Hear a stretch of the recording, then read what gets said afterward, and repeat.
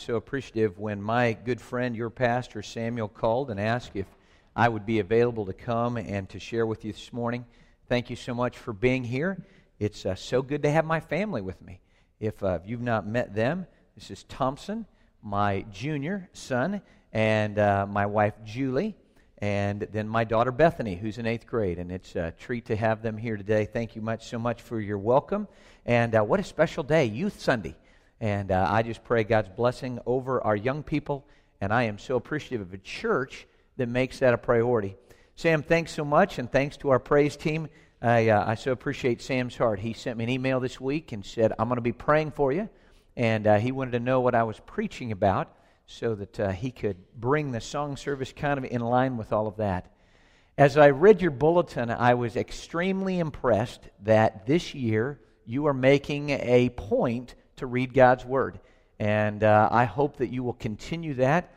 In 2 Timothy chapter 3 and verse 16, it says, all Scripture is given by inspiration of God and is profitable for doctrine, for reproof, for instruction in righteousness, that the man of God may be perfect and thoroughly furnished. And so I commend you on that. Keep up the good work. In fact, the other day I was talking about reading the Bible, and somebody said, on your iPhone you can get an app that you can actually push, and it will read the Bible to you. So for Thompson, Julie, and Bethany, if you didn't know that, you can be riding along in your car, and it will read the Bible to you. So there you go. You know, one of the interesting things about reading God's Word is that not only do you know the stories of God's Word, but you can make application to your life. And so this morning, if you have your Bibles, turn with me to Matthew chapter 4. I'm going to be sharing with you a familiar story. In fact, in my Bible, the subheading says, Jesus calls his first disciples. Very familiar passage, but then what I want to do is, I want to bring that home to us. Here Jesus is, he is calling Peter and Andrew, and then James and John. And it's a pretty dramatic story. I mean, he's walking along the seashore, the Sea of Galilee, and if you've ever been to the Holy Lands, it's not a sea like we would imagine. In fact, it's more like, for a Texas description, it's like a big pond, a big lake. And he's walking along, and he calls them unto himself, and he asks them, go ahead and come now. And they drop their nets. And so this morning, the title of my sermon is Netless Followers. What nets, what things do we have in our life that keep us from fully and completely following him? Because he interrupted their routine. He literally called for them to have a change of career. He, in asking them to drop their nets, literally represented their security, represented their income, and everything that they knew. Look along with me as we read Matthew chapter 4, verses 18 to 22. As Jesus was walking beside the Sea of Galilee, he saw two brothers, Simon called Peter, and his brother Andrew. They were casting a net into the lake, for they were fishermen. Come follow me, Jesus said, and I will send you out to fish for people. At once they left their nets and followed him. Going on from there, he saw two other brothers, James, son of Zebedee, and his brother John. They were in a boat with their father Zebedee preparing their nets. Jesus called them, and immediately they left the boat and their father and followed him. I want to suggest to you this morning that followers of Jesus Christ are netless believers. Now, here's what I define a net as. And so if you're going to write this down, if you're going to write something down, this would be good. A net is anything that inhibits or prohibits our non-negotiated commitment to follow Christ. A net is anything that inhibits or prohibits our non-negotiated commitment to follow Christ. Now, as followers of Christ, there's none of us that are exempt from getting caught up in things, and we're going to refer to them as nets, that keep us from following Christ exclusively, or with all of our heart, or with all of our mind, or with all of our strength, as Scripture talks about. And so this morning, just to give us a anti-picture of all of this, I thought I'd remind you of this character by the name of Jonah. You remember Jonah? God called Jonah to do a particular task. And as believers, God has given us tasks and things that he would have us to do. In fact, God tells Jonah what he wants him to do is he wants him to go to Nineveh, and he wants him to preach to the people there. Now, unlike James and John and Andrew, he decides that rather than following God, he's going to go in the exact opposite direction. Now, before we get too hard on Jonah, we can kind of wink and smile at ourselves, because sometimes when God calls us, we do kind of the opposite as to what he would have us to do. He goes in the opposite direction, and really what's kind of interesting, I mean, he's totally doing opposite of what God would have him to do, but he's pretty comfortable in that. In fact, you know from the story that a big storm comes up, and he's so at peace that he's in the bottom of the ship and he's taking a nap. The storm overwhelms the boat so very much that a pagan captain comes and wakes him up, and he says, "Hey man, what's the deal here? We've got a major storm. You're sleeping in the bottom of the boat. Do you have anything to do with this storm?" Isn't it interesting that Jonah, called of God to go to Nineveh, pretty much realizes right away that he's kind of the cause of all the problem. But what's interesting to me, rather than repenting and saying, "Lord, you know, you've caused this storm. I've really created a problem for all these guys on this boat.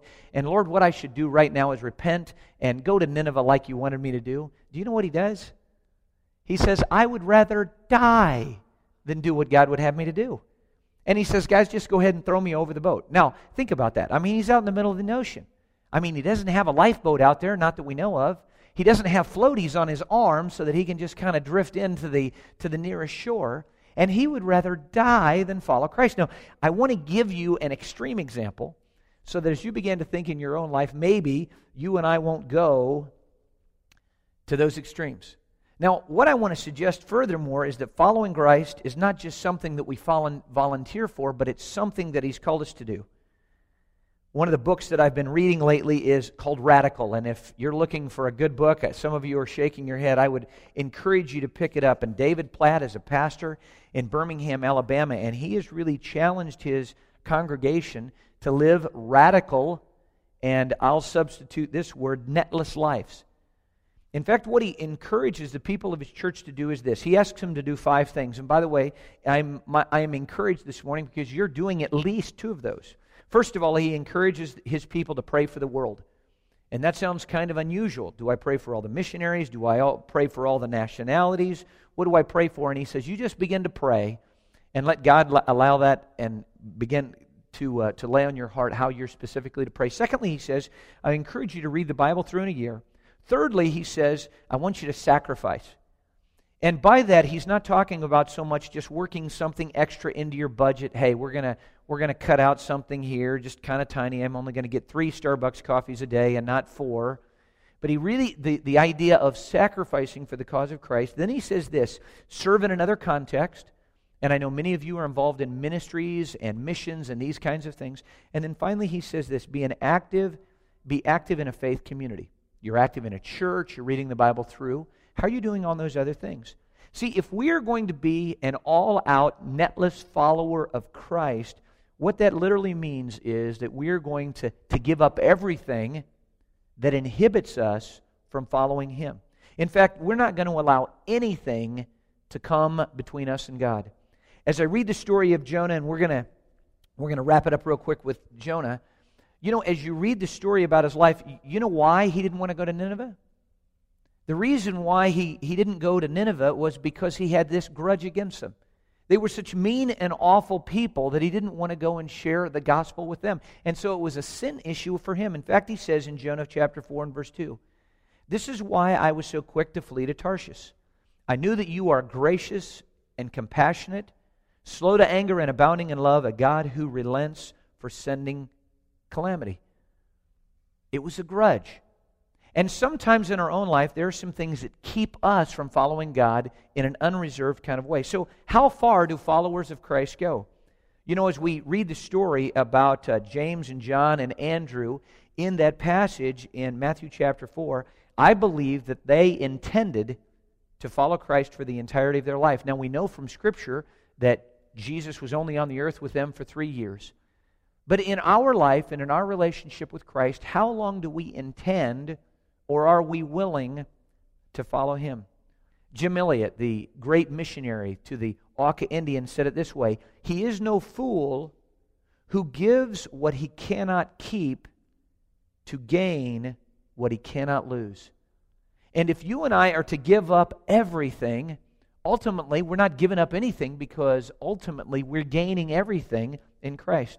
Followers go wherever Christ leads them, and it's the wherever sometimes it's so challenging.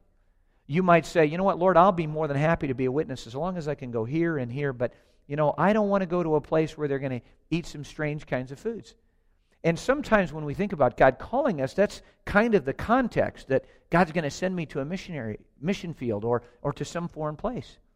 But what if God calls you as a student to be a witness and a testimony at your school?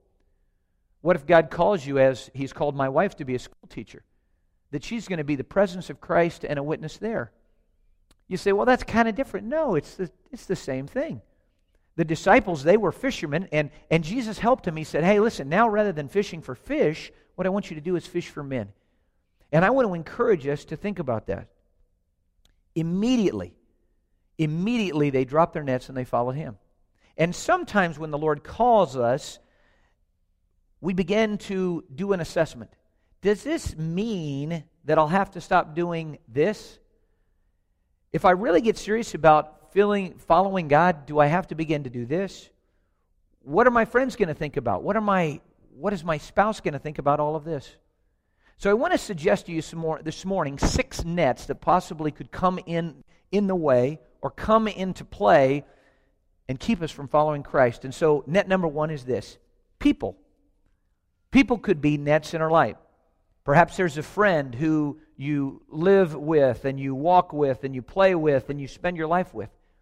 And maybe you say, you know what, if I gave up that relationship, I would lose that person. And maybe people could become a net in your life. Or maybe a person is someone that would keep you from fully and completely following Christ. Someone that you don't want to deal with, and that relationship keeps you from following Christ. Maybe it's your children. You say, how in the world could my children be a net? Well, you know what? Everything that I do revolves around them. Everything that they do revolves around me, and therefore I'm not going to allow them or anything to come between me and that relationship with them. In the story that we read, 2 of the brothers were fishing with their father, and they walk away. And are we willing in our lives and in our relationships to walk away and be used of God?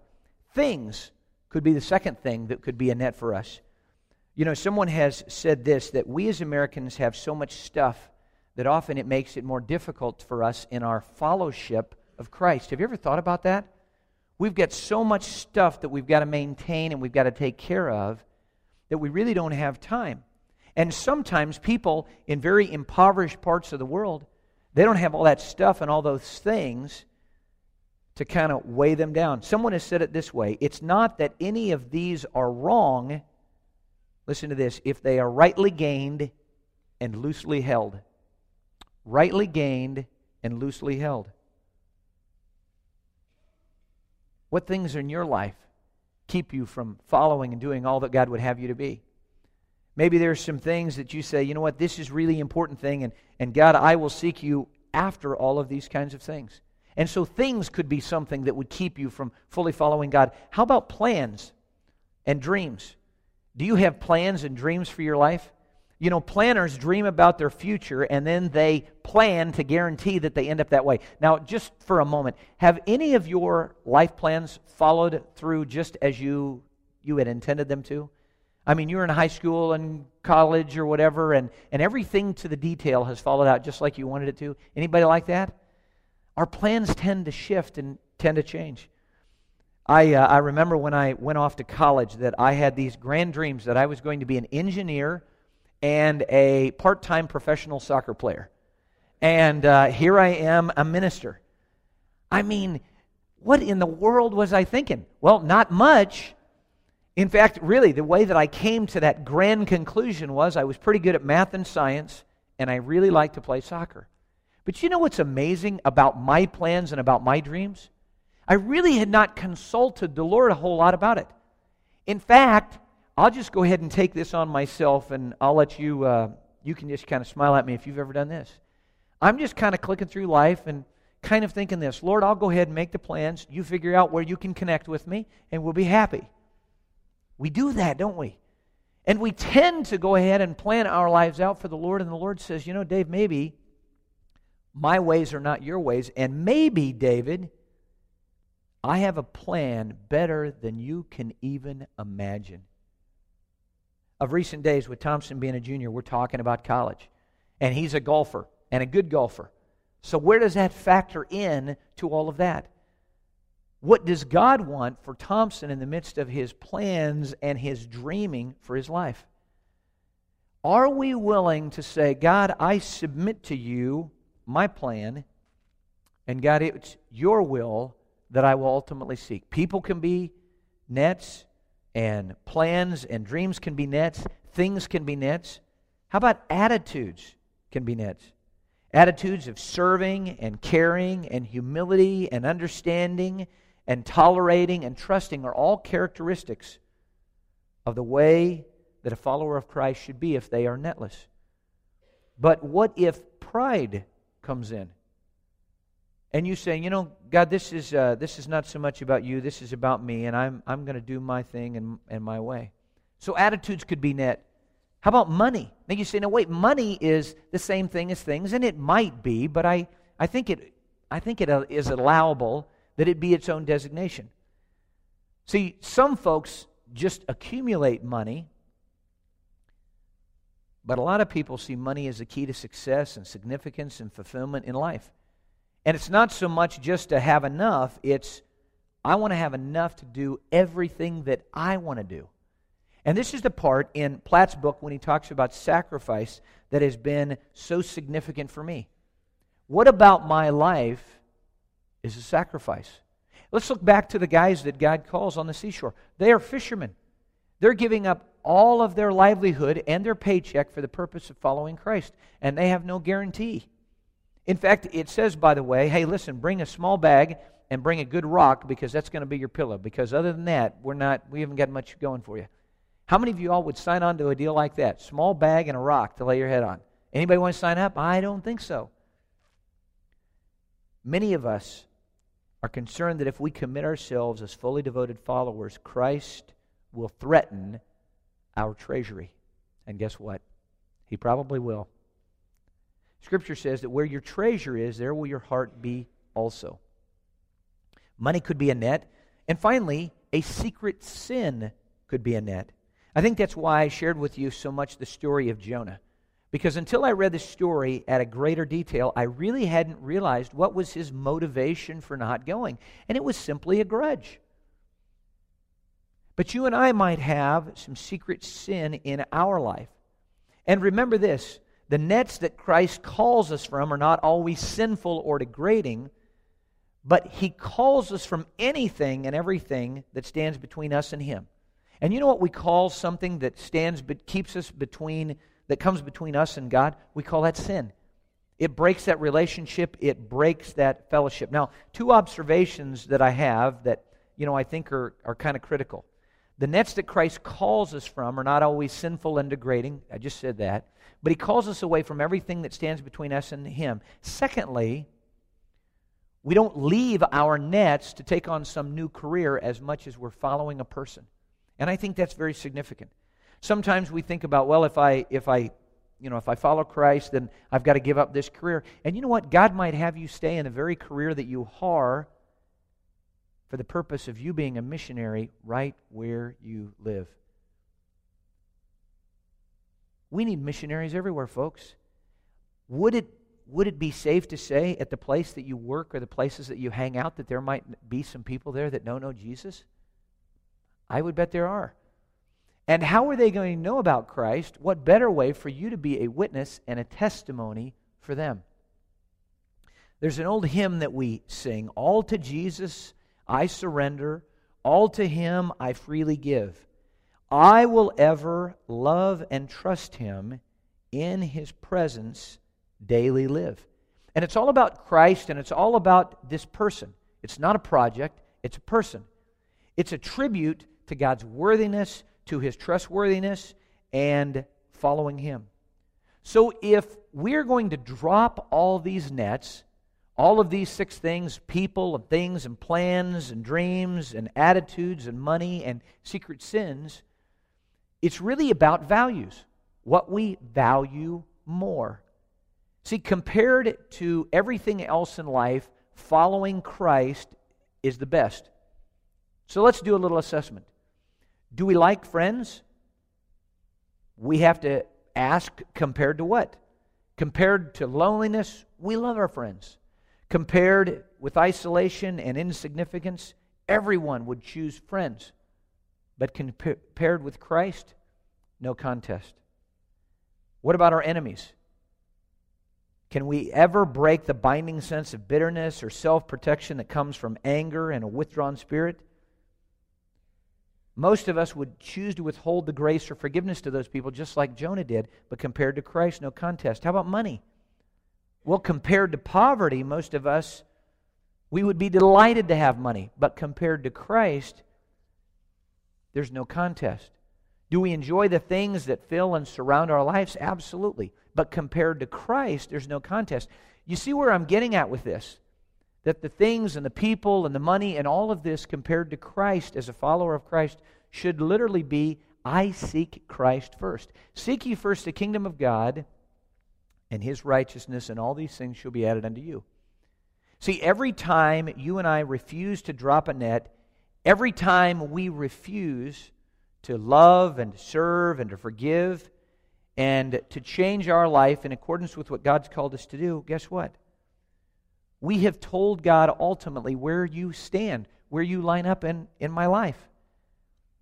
And if we truly want to live this abundant life that God has for us, then our nets will be dropped to our side. I heard someone talk about this. He said, you know why you have lines and in your hands? They identify the marks that we have from holding on to the nets in our life. So I guess the idea would be that we would have very smooth hands because we have released all of those nets to the Lord. Now, of course, that's not the reason why you have all those wrinkles and crinkles in your hand, and maybe your children will ask you about that today. But it does give us a good illustration, doesn't it, or a good image, that if we follow Christ, it ought to be unreserved, open hands. Lord, I don't have anything that's going to keep me from following you. There's nothing, Lord, that's going to keep me from an all-out surrender and a radical fellowship of you. See, it ought to be clear to us by now that someone that is a netless follower of Christ is someone who is desirous of a deepening love with Christ, that wants to literally do everything possible to honor Him by serving Him and following Him. So what happens? What happens in our life if we are completely and totally netless in our fellowship of Him? And I began to think about Peter, Andrew, James, and John. What would have happened had they not dropped their nets and followed Him? Well, by the end of their lives, they would have accumulated huge piles, maybe tons of stinky, smelly fish. Wow, what an incredible legacy. How about Matthew? Matthew, the tax collector, he probably would have amassed huge piles of cash, but he decides he's going to give it up for Jesus. How about Simon the Zealot? He probably would have spilt all kinds of blood in Jerusalem trying to overthrow the Roman government. How about Thomas? You remember doubting Thomas? Had he not dropped his nets and followed Christ, he probably still, to this day, would have been a doubting follower. Only heaven will reveal what our life will be like if we will completely and unreservedly yield to Him. See, becoming a netless believer doesn't mean just dropping one net, but I truly believe that being a netless follower of Christ means dropping one net after another net, after another net, after another net. But the joy of following Christ is so great that we don't count it so much as lost as an opportunity to serve and to love Him. I absolutely love stories of the great heroes of the faith, don't you? The people throughout Scripture who said, listen, it's about me following Christ and nothing else. Paul said it this way, I consider my life worth nothing to me if only I might finish the race and complete the task the Lord has given me, the task of testifying to the gospel of God's grace. Acts chapter 20 and verse 21. Galatians chapter 2 and verse 20. I have been crucified with Christ, and I no longer live, but Christ lives in me. The life I live in the body, I live by faith in the Son of God who loved me and gave himself for me. And so I find myself again looking at my hands and asking myself this question: Lord, what is standing between me and a full-out surrender to you?